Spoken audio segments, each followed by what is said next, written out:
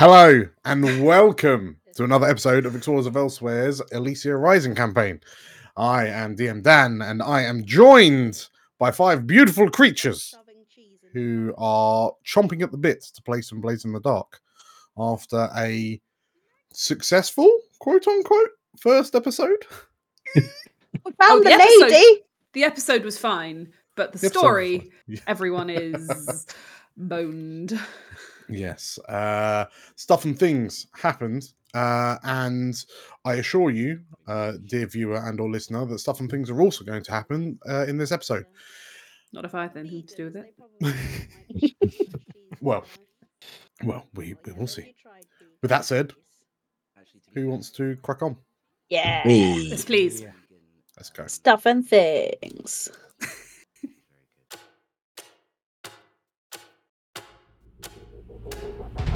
Welcome to Elysia, the jewel of the north. On our gilded streets, fortune and fame can be found by anyone. Hi, I'm Julia, and I'm playing Magpie, an ace of our lurk. Hi, I'm Nate, and I'm playing Cavern, a dragon-scent slide. Hi, I'm Meg. I'm playing Frida, a wolfkin cutter. Hi, I'm JC, and I'll be playing Algernon, an ace of our spider. Hello, I'm Errol. I am playing Atta, a goblin whisper. And my name is DM Dan. I will be the games master on this adventure.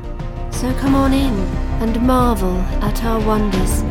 Make sure you see the beautiful views we have to offer, and don't mind the ghosts. They're friendly, really. Grab yourselves a seat and make yourselves welcome in the city of Elysia.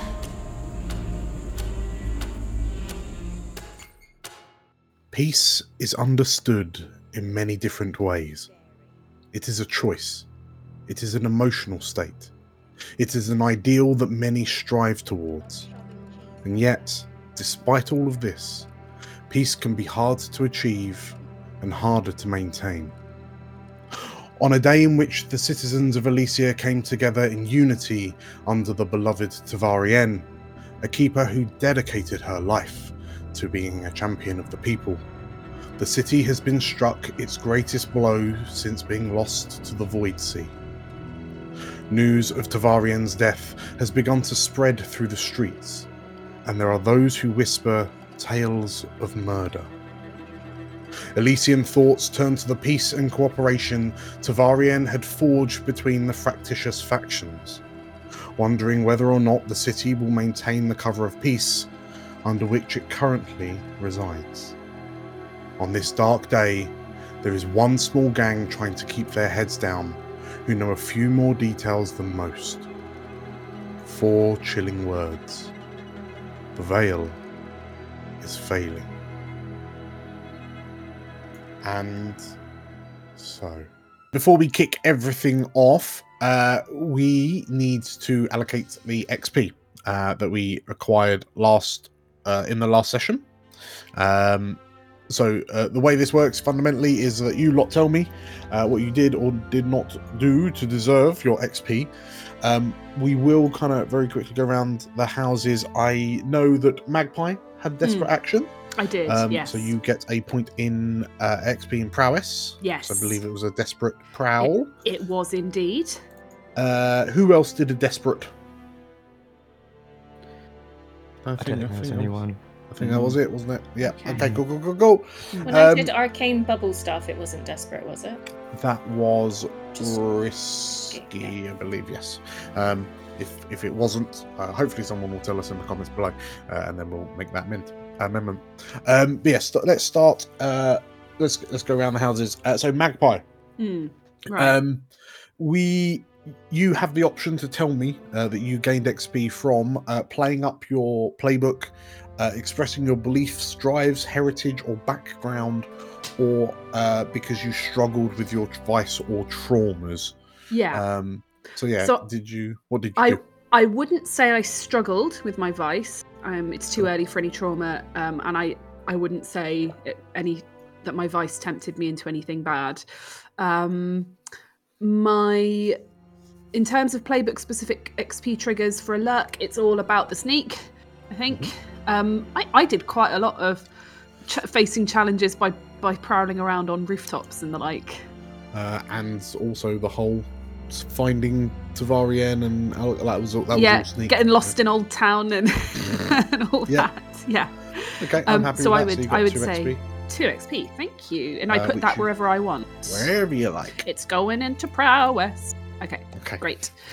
And then for expressing my beliefs drives heritage, I believe did, because I had that conversation with Tavarien where we were talking about keeping going for the sake of the city and all that stuff, and was kind of rushed headlong into a house that the Blackguard had just been in because I was worried for this sort of civic figure. So I would say probably that's an expression of my beliefs and drives. Sure, yeah, I'll agree with that. Have another So that was at 1 XP, yeah. Into prowess it goes. Boom. Okay, very, very nice. Atta, how did you express your playbook, beliefs, drives, heritage, background, or visceral traumas? Okay, so I guess I don't know. I mean, whether it was a challenge, but I studied the coin in the sense that this is cool and interesting, and study is one of the hello. Yes, you address a challenge with knowledge or arcane power. So that was one thing, but I also, from express beliefs, drives, heritage, or background, utilized some urchin children to the best of our abilities. Since I am under, was it from the underworld? The underground, The underground, yes. And then I suppose the other thing that I did was consort with Bubble, attune with Bubble to try and find our way once we got lost, which you could argue is a little bit dipping into the vice, but also just the using attune. Yeah, I think that kind of relates more to your playbook, because you weren't struck, you didn't go off course in an attempt to go lick Bubble, or other than making some kind of devil's bargain. Yes, there was something a bit spoopy. Okay. Tell you what, yeah, I'll agree with one on the vice then. You were able to you willingly coerced yourself with the things that are trying to eat your souls. I'll agree with that. You definitely did the playbook, that's for sure. Belief drives, heritage, background. Oh, the kids, Urchins. Kids, of course. Child labour. I will. Let's say I think everything you did in that mission was playbook specific, because you either studied the coin, you used the ghosts as a compass, etc., etc. So I'm going to say 2 for the playbook, 1 for the beliefs, 1 for the vice. Groovy, so 4. Groovy. Thank you. Who's next? JC, how did sell me Algernon's XP acquisition? So as a spider, I have to address challenges with calculation or conspiracy. And I think I did that by cooking up a conspiracy. And I maybe express my background by speaking to a young soldier from an old soldier and having a heart-to-heart with him before I attempted to frame him for political murder. Sure. Okay. Yeah. I'll agree with that. Everything you were doing was kind of string pulling. So, anything from your visceral traumas? I suppose. I don't think so. I didn't really use the foresight weirdness. Sure. Okay. Yet. Yeah. I am happy to say 2 for the playbook, because all you did was string pulling, and 1 for the beliefs. So let's say 3 XP. Nice. Nate. I kind of feel like I did Cavern a dirty, because I don't think I did anything to gain XP. Did you not? teased the youths after Frida, and then you did the stuff with the fancy ladies, like distraction tactics, if I remember correctly. Yeah, you were definitely schmoozing during the thing. I guess Frida was the one that chased off the Utes. Yeah. Although you did, because you were... You got up on the shoulders and was very... Okay, let's say 1 for the playbook. Right. Because you were doing the schmoozing. Express your beliefs, drives, heritage, or background. I mean, what? So here's the thing: when it comes to things like beliefs and drives, they can change from session to session, and you are in control of what they are. But I mean, how close is your bond with, say, Magpie? You did stop to make me feel better about being prejudiced against. Oh, yeah. Yeah, that's a good shout. Yeah, that's XP worthy right there. Oh, I'll take that. So how many would you say that is, Dan? So far at 2. Did you struggle with your vital trauma? I suppose Pleasure and or the church, the faith, didn't really crop up. So let's say 2. Oh. 2 this time. I'll take that then. I'm going to take... And last but not least, Megmog. Hello. Hello. What did Frida do to get some XP? I guess going back to the Utes, I definitely threatened them with violence. That was great. And I think you could potentially class it under coercion as well, because it certainly they didn't stick around for very long. I mean, if I remember correctly, you threatened them with a good time, but sure. It was a veiled threat, a thinly veiled threat. Sure. It can be both. Okay, yeah, I will agree with that. You did a let's say 1 for the playbook. I would also say that in the flashback where I spent the evening trying to get the guard, stupefied drunk, that's sort of, I think that's very much using, my sort of I think if my vice is to sort of obtain stupor, I then know how to elicit that in others.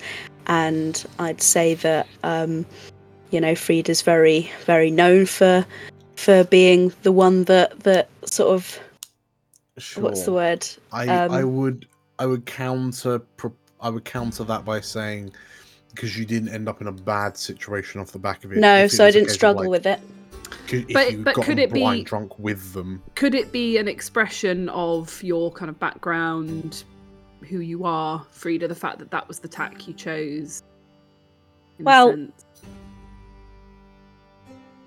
DM Dan once asked me what would be Frida's greatest moment, and I answered that Frida's greatest moment is being the last woman standing in quite a sizable bar brawl.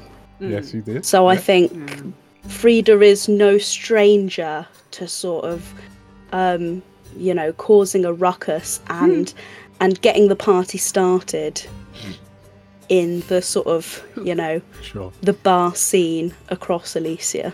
We'll say yes to 1. It's tenuous. I'll give you that. It's tenuous. If you squint and look at it sideways, no, we'll give you 1. Okay. So that sounds like 2. Yeah. 2 as well. Okay. Yeah. Fab. Okay. And also the crew advances. So there wasn't a smuggling operation that took place, so there's no crew specific XP trigger. Okay. You did, however, gain XP for contending with opposition above your station, so that's 1. Mark, 1 XP. You bolstered your crew's reputation with Musto. Yep. So that's another one. Mm-hmm. And you express the goals, drives, inner conflict, or essential nature of the crew. This one is very broad. Essentially, did anything happen that highlighted the specific elements that make your crew unique? For the purposes of episode 1, what makes your crew unique is that you find yourselves in the center of a bit of a mess that we will be highlighting for another 19 episodes. So you will say also plus 1 XP for that. Thank you. If you, unless it happened a lot, I'll tell you what. Let's give you another. The crew is on 4 XP. Great. When it reaches 10, and when it gets its 11th, it will level up. Fab. Bish bash bosh. That is XP. Right. So we find 5 individuals scurrying as fast as they can through the streets of Old Town, away from what appears to be a growing crowd, and panicked cries that are beginning to get louder and more numerous as the minutes go on. And as you all desperately kind of dash, presumably avoiding the patrols, taking a relatively... Well, do you take the shortcut through Spire Park, or do you go the long way round through Dustry Hill, Waterside, and Rookridge? I think we probably don't want to retread any steps, do we? I think probably I would guess the long way. Okay. In which case, as you travel anti-clockwise around the circular living space of Elysia, you only seem to ever seemingly be a few steps ahead of the news reaching fresh ears. The sounds of people hearing what has happened in Old Town as you move past them. And despite the different kind of temperaments of the citizens within the districts that you move through, as you move through them, the reactions all generally seem to be the same. One of confusion, panic, worry, shock. As you cross as you pass by the waterside markets over the bridge, you travel through to Rookridge and cross the river a second time. You begin homing in on home, in a word, in Duskland.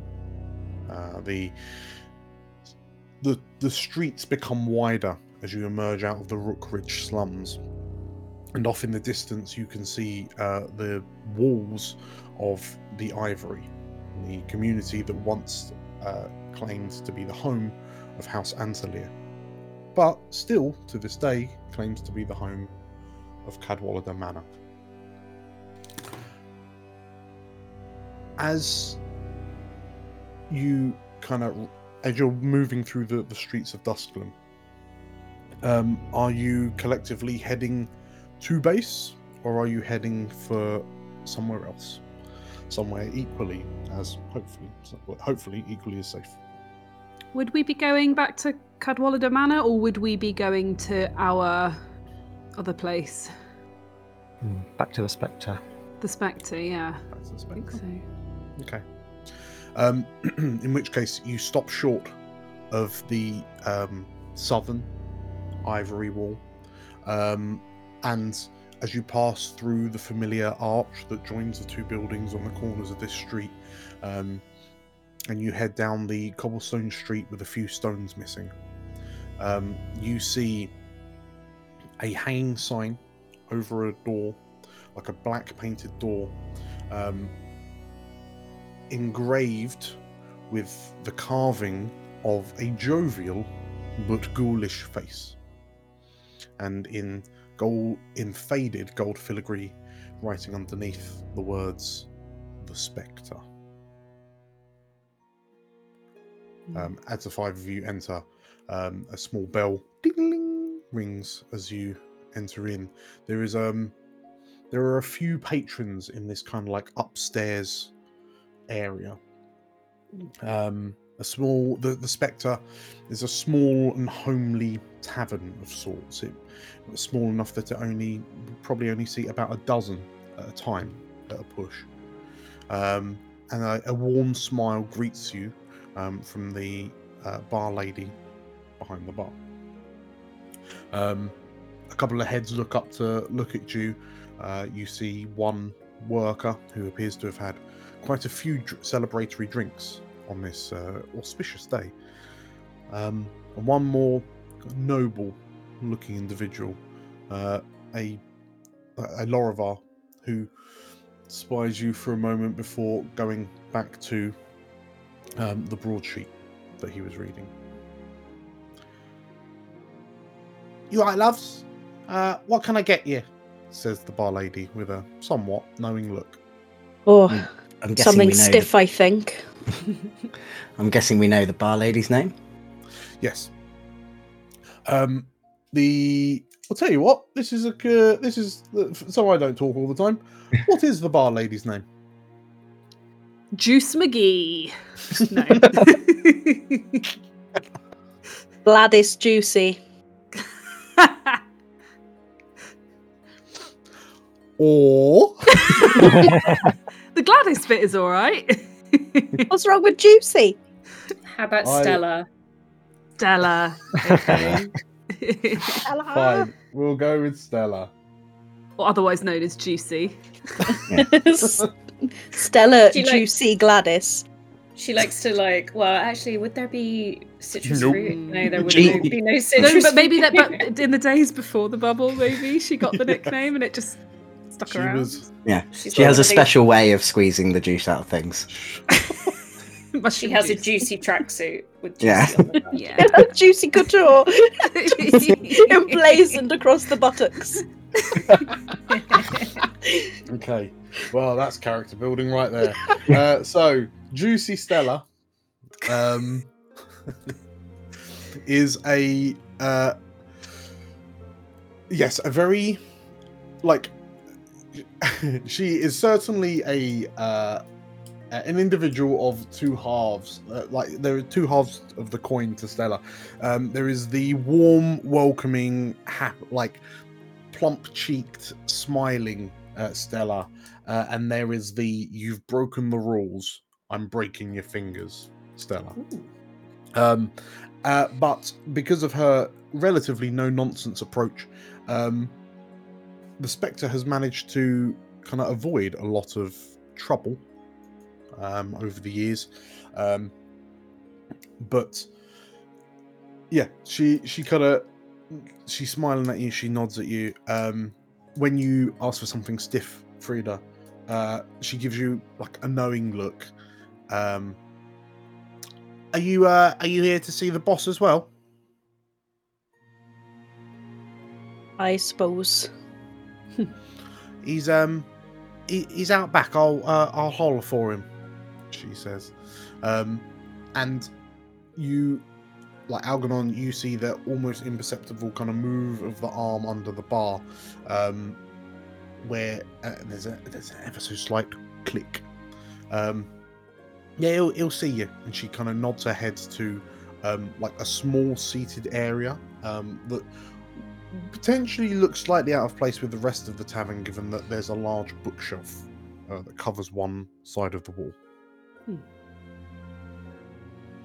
Thank you, Stella. I think we'll take something stiff all around. She nods. Well, I'll send the order down. I'll let the boss know. I'm sure he'll let you in for his personal stash. And she gives you a smile before kind of pouring out another shot of like shroom whiskey for the poor chap drowning his sorrows in front of her. As you kind of move into the back room, I say there are about 3 or 4 seats in this kind of back area, and all the way, like wall to wall along the back, is a large bookshelf of some pretty kind of good conditioned older books, some real belters. Magpie, you certainly would have read quite a few of these in your infancy. But as you follow the instructions that you've been given a number of times, and you pull, you turn a small statue that's on the third shelf around 90 degrees. There is another clonk, and part of the bookcase swings open, revealing a staircase. Down we go. Is down, right? Is it down? Yes. Down, yes. Yes. You descend into like a partitioned part of the basement, and there is a somewhat louder hubbub that kind of rises up to the stairwell to meet you. And when you get down to this kind of secret bar area underneath the Spectre, you see that there are a few more people down here than there were upstairs. And as you kind of glance across, there are a few familiar faces, a few not so much, but one face that greets you as you enter with a small cheer, almost, is an elderly Asavar, stood in between a bar and rows of quite expensive but pre-veil spirits. The dusky-skinned Asavar smiles at you, and like his kind of mutton chop facial hair kind of rising up as he does, he looks at you all with his one remaining good eye, his left, which, Algernon, as you peer across, you realise is as vibrantly red as your own. His other eye, whilst also still tinged with crimson, is dull and kind of glossed over, like a cataract's, with a number of scars crisscrossing from his forehead down to his right cheek, hidden partially by a intricate golden tattoo. And as you look back at the owner of the Spectre, Eric Caven, he smiles to you. How do? It's good to see you back.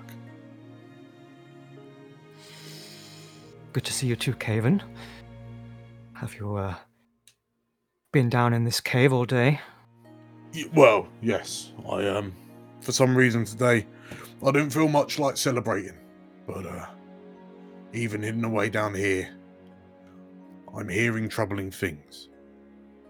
Is it true? Unfortunately. Altovian. Aye, it's true. You see Caven sort of like bite on his bottom lip as he closes his eyes and like scrunches his face up, and then he looks to you and well, he pulls out 6 shot glasses, and in each he half fills it with a ruby alcohol, and for some of you this would probably be the first time that you've had non-mushroom alcohol or non-eel alcohol for quite some time, but as he offers you each a half shot, he nods to you and to Tavarian. To Tavarian. Yep, Tavarian. He knocks it back. You watch as he shivers. You yourselves, depending on your constitutions, the stuff is strong. It really kicks as it moves down your throat, and to the point where some of you might even find yourself caught unawares and have a quick cough, to which Eric kind of chuckles at. If you lot were up there, do you know what might have happened? Unfortunately, we do. But I fear it is on a need-to-know basis for your own safety. Right. That makes it sound so much more ominous. The Sangrevar kind of gestures over to a seat in the corner. I mean, it sounds like you need a little bit of time to unwind, so I'll give you some peace. But if you want to talk about it in the future, just let me know. I'm always here. Much obliged, Derek. I was going to ask a world question. Yes. We talked about the newspaper. Yes. Last session or a couple of sessions ago. Mm. Who predominant? Is there a sense of who runs the news in Elysia? So there is really so once upon a time Elysia would have had quite a few news publications, as well as sort of so there would have been a number of printed newspapers, and there would have been town criers and so on and so forth. Since everything happened, the treatise has kind of been the only one that survived, in so much as there's only a finite amount of news, and rather than having multiple publications reporting on the same things but over a small area, everyone's just kind of conglomerated into the treatise.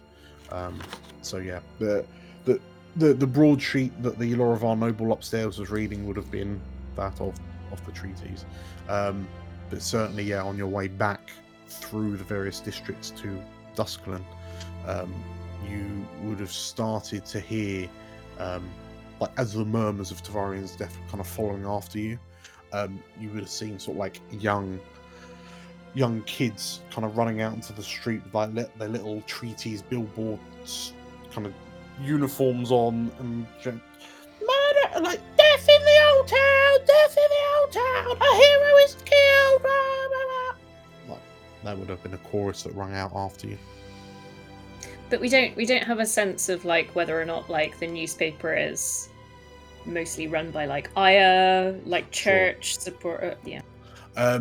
Surprisingly, the treatise has managed to keep itself relatively independent, mainly also because the various factions are kind of looking after their own bits and bobs. There were some attempts, for example, the Pillars once upon a time tried to move in on the media and tried to take it over, but there were enough kind of independent reportings that they just kind of managed to get shunted back. So you all know the treatise to be relatively honest, and without without critical agenda underneath it, but at the same time they are, in inverted commas, just common folk, so sometimes the information isn't as comprehensive as what it could be. Yes, as you all kind of grab a seat, who's the first to sit down? Why do you ask? What's going to happen? The chair's a mimic. No, just who's scooching into the booth first? I'm going to scooch into the booth first. Okay. So you can do this. Put your arms around people. In which case, yeah, as you scooch in, Cavern, as everyone else kind of scooches in, what's your mind? Where's your mind at in the aftermath of what's just happened? I think Cavern is definitely sort of feeling a bit, for once in his life, very few times, a little bit lost for words. It's not probably been the first time he's seen death, but seeing someone that he knew, that's probably hit him quite hard. And I think he's ready now to just sort of see what everyone else is sort of thinking. Sure. Well, Catherine, as you think about this, you get to choose. Who is it that slips into your left? I'm going to say Frida. Okay, Frida. Yeah, as you feel the warmth from that half shot from Eric kind of warm your stomach, what are you thinking? So first of all, I think Frida would have initially gone to sat down and then stopped herself and would have instead sort of started almost pacing on the spot in front of the table. Probably, had probably gone back to the bar at some point and got herself another drink and a sort of, kind of asked for the bottle, and will be sort of pacing in front of the table, just taking sort of nervous swips and looking quite agitated. Sure. Eric is kind of looking at you as you pace, and he's got a sympathetic look on his face, like an understanding look. Eventually she would sort of place her hands on the table and sort of look at everyone in return and go, right, you see, I've never been very good at being kept down, kept prisoner. It never served me very well in the workhouse growing up, and I've never felt very comfortable being under this bloody giant bubble for the last 2 years. But now we know that it's, possibly not going to be there much longer. I don't know. It doesn't give me a good feeling at all. And she just takes another swig and continues pacing. Frida, who is it that responds to your musings? Oh, I'm gonna say, let's go Algernon. Okay. Algernon, you, as Frida says this, where have you put the note? Is it still in your hand? Have you tucked it away in a pocket or? Yes. So I've concealed it up my sleeve. Sure. And as I bring it out, if you're paying attention, you might also see I have a small arcane pistol up there. And as Frida is talking about the veil failing, I bring out that little piece of paper, roll it across the table so we can all see it properly. And yeah, the note, perhaps there's a part within each of all of you that wishes that perhaps the ink would no longer be there anymore, but the words in a very kind of flowery cursive writing: the veil is failing.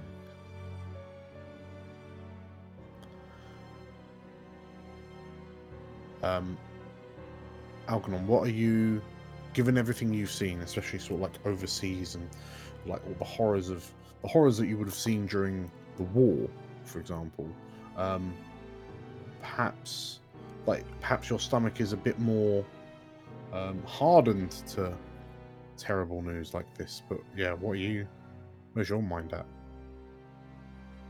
Algernon is more disappointed that he failed to find her and speak to her before it happened.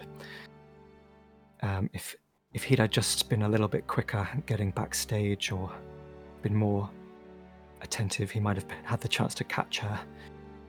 He would have very much liked to speak with her and confirm a few of his theories. But he doesn't really speak his mind, so instead he sort of starts musing about I should really improve the portability of my photographic equipment. If only it were a bit more clandestine, we might be able to. And he just sort of starts to mumble. Sure. As you mumble, let's say that Atta, you're the one looking kind of hard at this note, because arguably this would probably be the first time you've properly seen it. But like in this moment, you just kind of have a quick thought to, given your knowledge of the arcane and magic in general, and the order of things within this place. One silver lining is that she would have been found very quickly by the authorities. So at least the spirit of Tavarien wouldn't emerge from her body and wreak havoc in Old Town before having to be forcibly put down. At least her spirit can be kind of dissipated in a controlled manner. You hope. But yeah, what are you thinking? Your beloved bubble. There's a bit of paper here that says it's not well. Beloved bubble.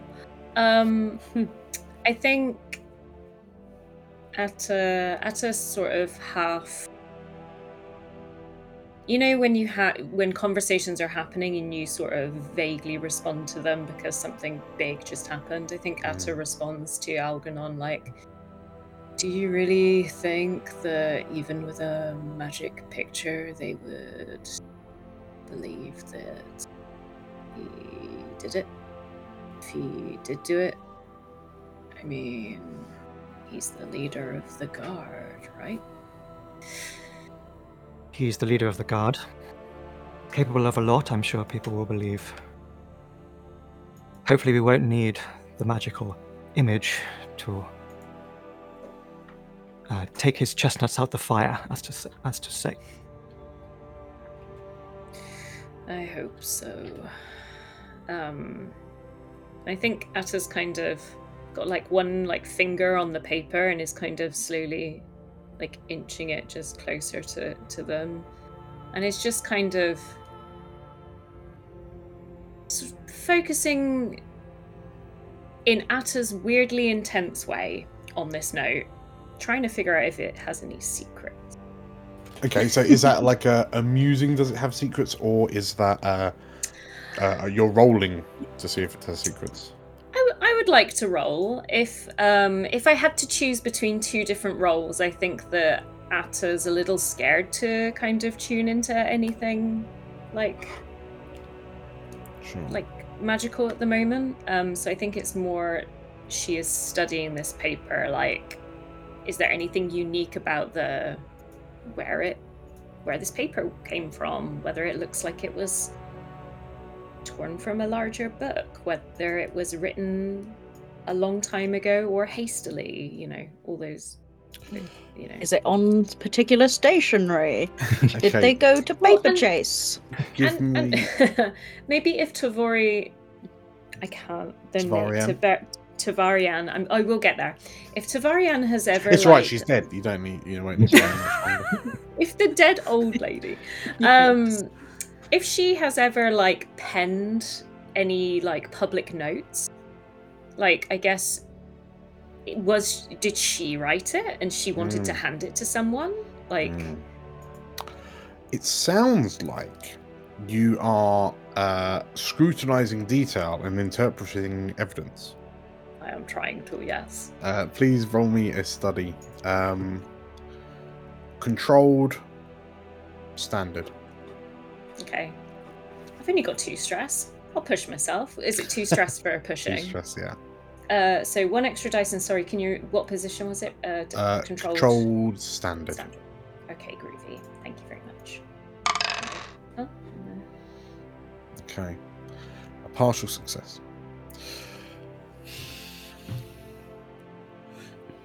As you look at the paper, like you're not really able to, because it's a torn scrap. Like you're not able to ascertain like its origins or anything in peculiar. Like you notice it's quite clean, but it's also a bit hard to gauge its kind of age because it's been crumpled and like folded up, and it's gone around a little bit. The ink looks relatively kind of fresh. You do know that it's not Tavarian's writing. Mm-hmm. But the one thing that you do kind of surmise as you think about it is that it was clear, like she had, Tavarian clearly had this note. It was in her hand when you found her. And presumably after receiving this note, she was killed for it. And it makes you wonder, why was Algarve there?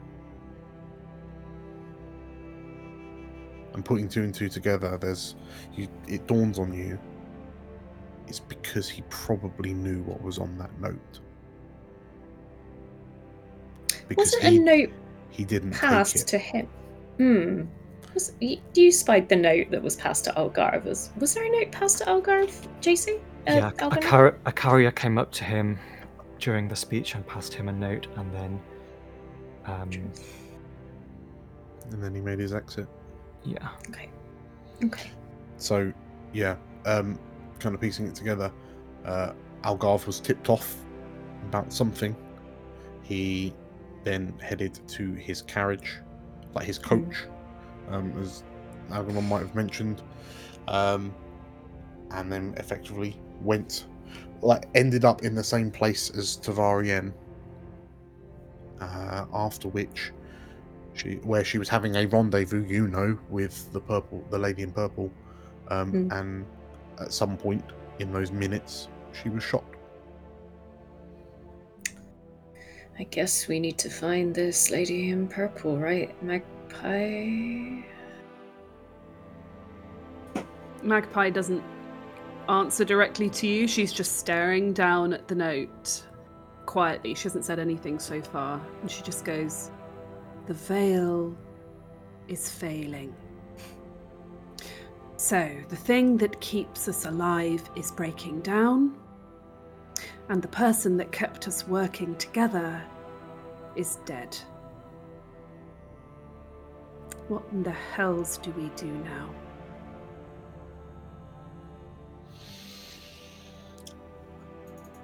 As Magpie's voice, that question lingers in the air, your position changes slightly off the back of Atta's partial success. And you hear the sound of the secret bookcase door opening, and some slow, ponderous, thuddy footsteps come down the stairs. And as this figure kind of comes around the corner at the bottom of the staircase, you see the silhouette, ever so slightly illuminated by the low kind of candlelight around you. You see the silhouette of Mustovan. Great. and Not that bottom feeder right now. Just what we need. And as he stands at the bottom of the stairs, you see him. He stops for a moment, and there is sweat glistening on his brow and cheeks, presumably from his exertion of walking from his part of town to here. And you see him. He pulls out a dirty handkerchief and lifts up his kind of pork pie type hat and pats his forehead quite violently before sort of like rubbing his cheeks with his sleeves. And as he breathes heavily through his mouth, He slowly catches his breath and then looks over in your direction. Well, there you are, he says, and he waddles over to your table. Ah, Musto, welcome. A pleasure as always. Yes, I know. Right, so you We've got some information about your purple lady. marvelous. And I don't mean the butterfly. He laughs. You know he doesn't understand why he's laughing, but he laughs nonetheless. And he sort of like, oh, right. And he sort of like grabs a chair from another table that someone was about to sit down on, and he just kind of drags it over to your table, and then kind of takes a seat and sort of puts his hands firmly on his thighs and go, hit me with it. As there's an behind him. Well, we found out quite a lot actually, but unfortunately, it's far too important for the likes of you.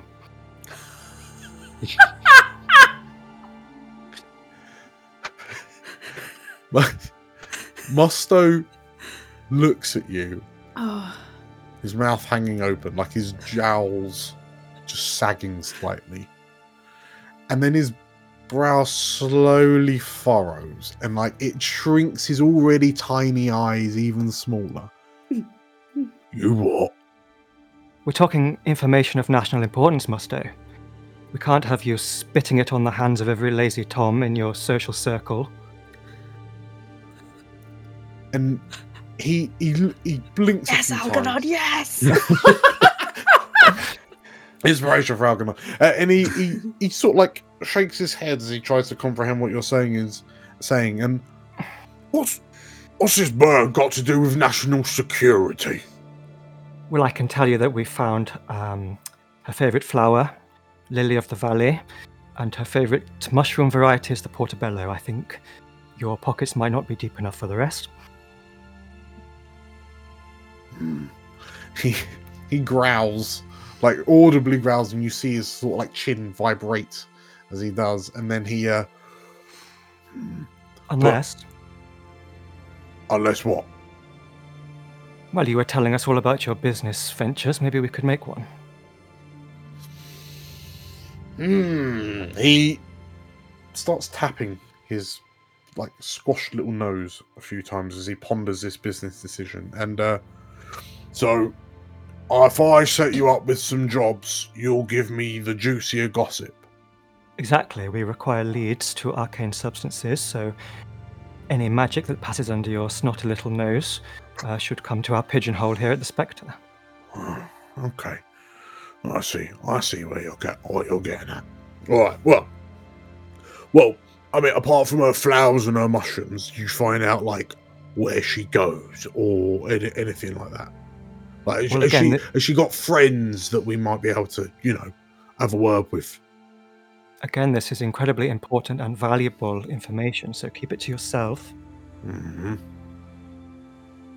She works for Algarve. She's with the Intelligence Corps. Oh, pissing hell. Oh, and like you see this goblin rock back on this stool. Oh, And what? we have reason to believe she has orchestrated the assassination of Tavarien on his behalf. Magpie's just sitting there making eyes at the Yeah. others. Like, No. Tavarian's dead? Oh, haven't you heard? oh no. When did this happen? It happened earlier this evening, Musto. I apologize for breaking the news to you in such a way. I know how dearly you felt towards her. Yeah, she was all right, wasn't she? She was all right, wasn't she? Yeah. Oh, that's a bummer. All right, well, it's good to know about this purple lady, though. All right, well, I best go tell the boys the bad news. Oh, and he turns and he looks over to Eric and, could I have a glass of your finest in honor of Zavar? And before he finishes, Eric's like, no. like puts a bottle away. And Musto, well, I'll be honest, that's more information than I was expecting. So, a deal's a deal. And he drops 4 coin we agreed on, right? Sure. Sounds good to us. He drops the 4 coin and future business propositions. And I trust you'll give us the space to do our work in the future without popping in for an errand every 5 seconds. Sure. I'll put the word out. Tell the boys not to give you too much trouble if you're moving around on their territory. They might still come up and ask you. I mean, it's good of them to be curious about people wandering around on their streets, but they shouldn't give you any bother, not unless you piss them off or something. But I can't imagine that you're going to do that. So, tell you what, I think I like you. So, let's consider ourselves associates, shall we? Quite. Let's keep it civil. Marvelous. And I'll put the word out that you lot are on the job. Right then. Say, I'm gonna. They're really stingy here with the drinks, so I'm gonna go tell the boys the bad news. Maybe we'll get someone else to give us some booze instead. And he bangs his hand on the table and stands up and waddles out. As Frida watches him go, she just turns around with a big grin and says to Algernon, "Oh, I do love watching you play with your prey. That was perfect." So, as you have pleased Musto with your information, your reputation with the underworld goes up. Ooh, great. Okay, what we're going to do, real quick, we're going to grab a tea break. All of this downtime stuff and the repercussions of it will be part 2. Thank you. Bye.